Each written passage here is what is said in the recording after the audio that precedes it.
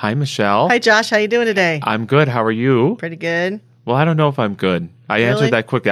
I think I'm good, Yeah. but I want to be more authentic. We've been talking about that in our Adventures in Faith. Don't just rush. Right. So I'm good, but a little tender. Yeah. Yes. It's good to be in fall. And I don't know about for you, but it feels like time got put in a washer machine cycle and it's just not quite done. And like I've lost it. And some days it's just kind of like wandering around. What's been going on these last couple years and what year is it? And there's a little bit of nostalgia and sentimentality, but also just kind of like, I lost my ice cream cone and now I'm wandering around the sidewalk. Yeah, it sounds like there's a spaceship landing. Yeah. They're coming to take us away. Oh my. Yeah. Very good for Halloween. Yeah, I totally I don't know if you're talking about like time just feels like it's going so fast. I don't know how all of a sudden we're at the almost end of October. How did that happen? I just don't quite get it. Yes. It's shocking. It is. I think some of it's the pandemic, and then some of it's like just living on shuffle like we do with our iPods and iPhones and all of that kind of stuff. So everything just feels all mixed together sometimes. But it's so important and helpful when we rediscover our way of life in the moment, our spiritual practices, our self-care, that can kind of let everything sink back in and bring us back to now. So maybe I'm calling for that a little bit. Yeah, I really love this time of the year, and I was noticing even this morning I was kind of rushing from one thing to another, and I stopped here on our campus, which is so beautiful, and this red tree was calling to me, and I was just standing there. I just wanted to go over and stand and stare at it forever, and I think it's the juxtaposition of that desire just to kind of chill, but knowing I got to get in there, I got to get this done, I got to get that done, I got to make this call, I got all that to-do stuff calling me, the Kairos time and the no time. Yes, the Chronos, right? Yes. Yeah.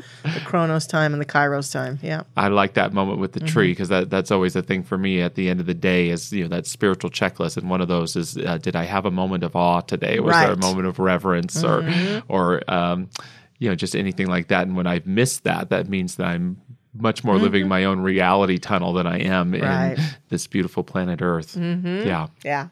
Exactly. And when we've been doing these topics for the podcast, Michelle, we've always focused on something going on in the world, and I think the big thing on people's minds right now is the midterm elections. Yes. So my wife and I got our ballots, and then Gavin, who just turned our son, who just turned 18, somehow there's a ballot for him. So this will be his first election to vote in. Oh, wonderful! So that's exciting. Great. And it's such an interesting time because there's so much polarization. Sometimes that's understandable. Sometimes that's not, but just as a spiritual leader, when you open up that ballot, what are some things that cross through your mind in terms of what leads you to vote for whom or for issues or topics that you care about? There's this really beautiful combination of, just like in everything in life, prayerfulness, a prayerful approach, praying, even before I fill out that ballot, but also the gathering of information. It's so easy to be led around by the nose by all the ads and all of the fluff and all of the anger and all of the attack that goes on. And I really want to be an informed voter. So I know that I want to make it a sacred experience. So I think Ken and I will sit down likely sometime this weekend. We'll get a good cup of coffee or something good to drink, and we will go through the issues, especially on the ballot here in our area, look them over. We'll probably debate them a little bit, and then we'll both fill out our ballot. So that's important to me. And so it's that combination of prayerfulness and guidance while also being an informed voter and not just listening to the surface life. Yeah. Well, I love that word you used, sacred. Yeah. Can we view, even if we're disgusted at times with some politicians or the systems here or there, can we still see that voting itself is a sacred tool? And, whatever side of the aisle that you're on, I mean, that question of the long-term future of democracy in our country has been in question. And I think to stop and pause and to say that voting can be a sacred action, and when we do it consciously, and when we can, even if we're pessimistic about how some things are going on around us, still be on the side of hopefulness, of wanting to move things forward, as opposed to just throwing away the ballot and saying this is useless, or they're all part of the swamp, or whatever the terms are that we want to use. Yeah. And for me, and this may be controversial too, is to not get too caught up in the party affiliation of the name. Is to and it doesn't mean that I might not vote more for one party than other, but am I willing, I love what you said about being informed, to just try and see who this person is, beyond their rank and file, to see if there's something there that might be more in alignment with something that I believe in, or with a sense of character or virtue that politician may represent, that may cause me to maybe vote beyond where I might just automatically take my pencil. Yeah. One of the most extreme acts of separation I think we're seeing play out in the political world is the propensity to just look at the people over on the other side and say they're all bad. So I won't vote for a single one of them. If they are of the party that I don't like, they're out. And I think that is disrespectful to our democracy. It's disrespectful to our system of voting, that it requires us and demands us to sometimes be willing to say, hey, this person who's in a party that I like isn't as experienced, or isn't bringing things to the table as powerfully as this other person who may not be in the party that I wouldn't choose, but I'm going to make that choice because I want to be an informed and conscious voter, and that matters. It's almost like people want to say my vote doesn't matter, but the energy with which we vote contributes to the whole in a big way. And that's our teaching, right? Everything we do, we're contributing to the whole experience with our energy. So it's important to stay out of that separation. I think you've brought that up in a very powerful way. Yeah, it's good to look at that. And, I've always loved midterm elections. Normally they're not as popular as general elections, but they're just as important. Yes. And, one, positive consequence of all the chaos and the rancor and et cetera is people pay more attention than perhaps they were. And so I hope the turnout's larger, but I get people who, want to vote for more Democrats or more Republicans as they want the Republicans to have the House or the Senate or vice versa. And, I think that's something to consider. But I love when we can put character first. And, I think sometimes for those who are unhappy with some of the politicians, they say they can, probably relate a lot of that to people voting for the R or the D as opposed to the person that's behind it. And I do think that in our philosophy, we believe in strong individuals, but people who don't forget that we're all one, and that we have to care for all of us. And so I think that's an important thing, is, having people that think for themselves and aren't likely to, make a vote unconsciously just because someone tells them to. That's an important factor always for me in looking at those votes. And I don't even know the propositions that are up, but here in Colorado, I think the biggest one is we want wine in our grocery stores. Liquor. Yep. Yes. We want to have liquor available. And so, to take a brave political stand, I'm probably going to vote for that one. I think I probably will too. I think it's always good to pay attention to those things as well. But, again, getting back to that sacred element, to be able to take our ballot. I love that. Pray a little bit before we open it.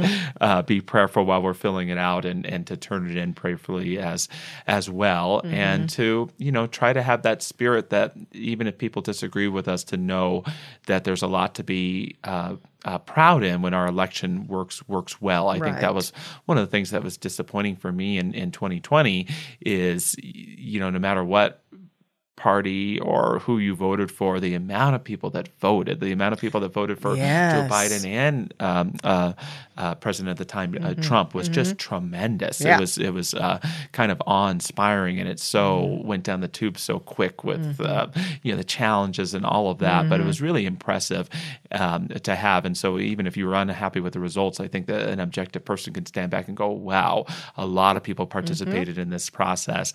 And our country being such a huge ship, it's hard to make change happen right away. But I think as more and more people, especially our young people, I think of my son, get involved right away and pay attention, I think that can do a lot towards steering us slowly in better and better directions. Yes. Is he excited about this opportunity to vote? Is he?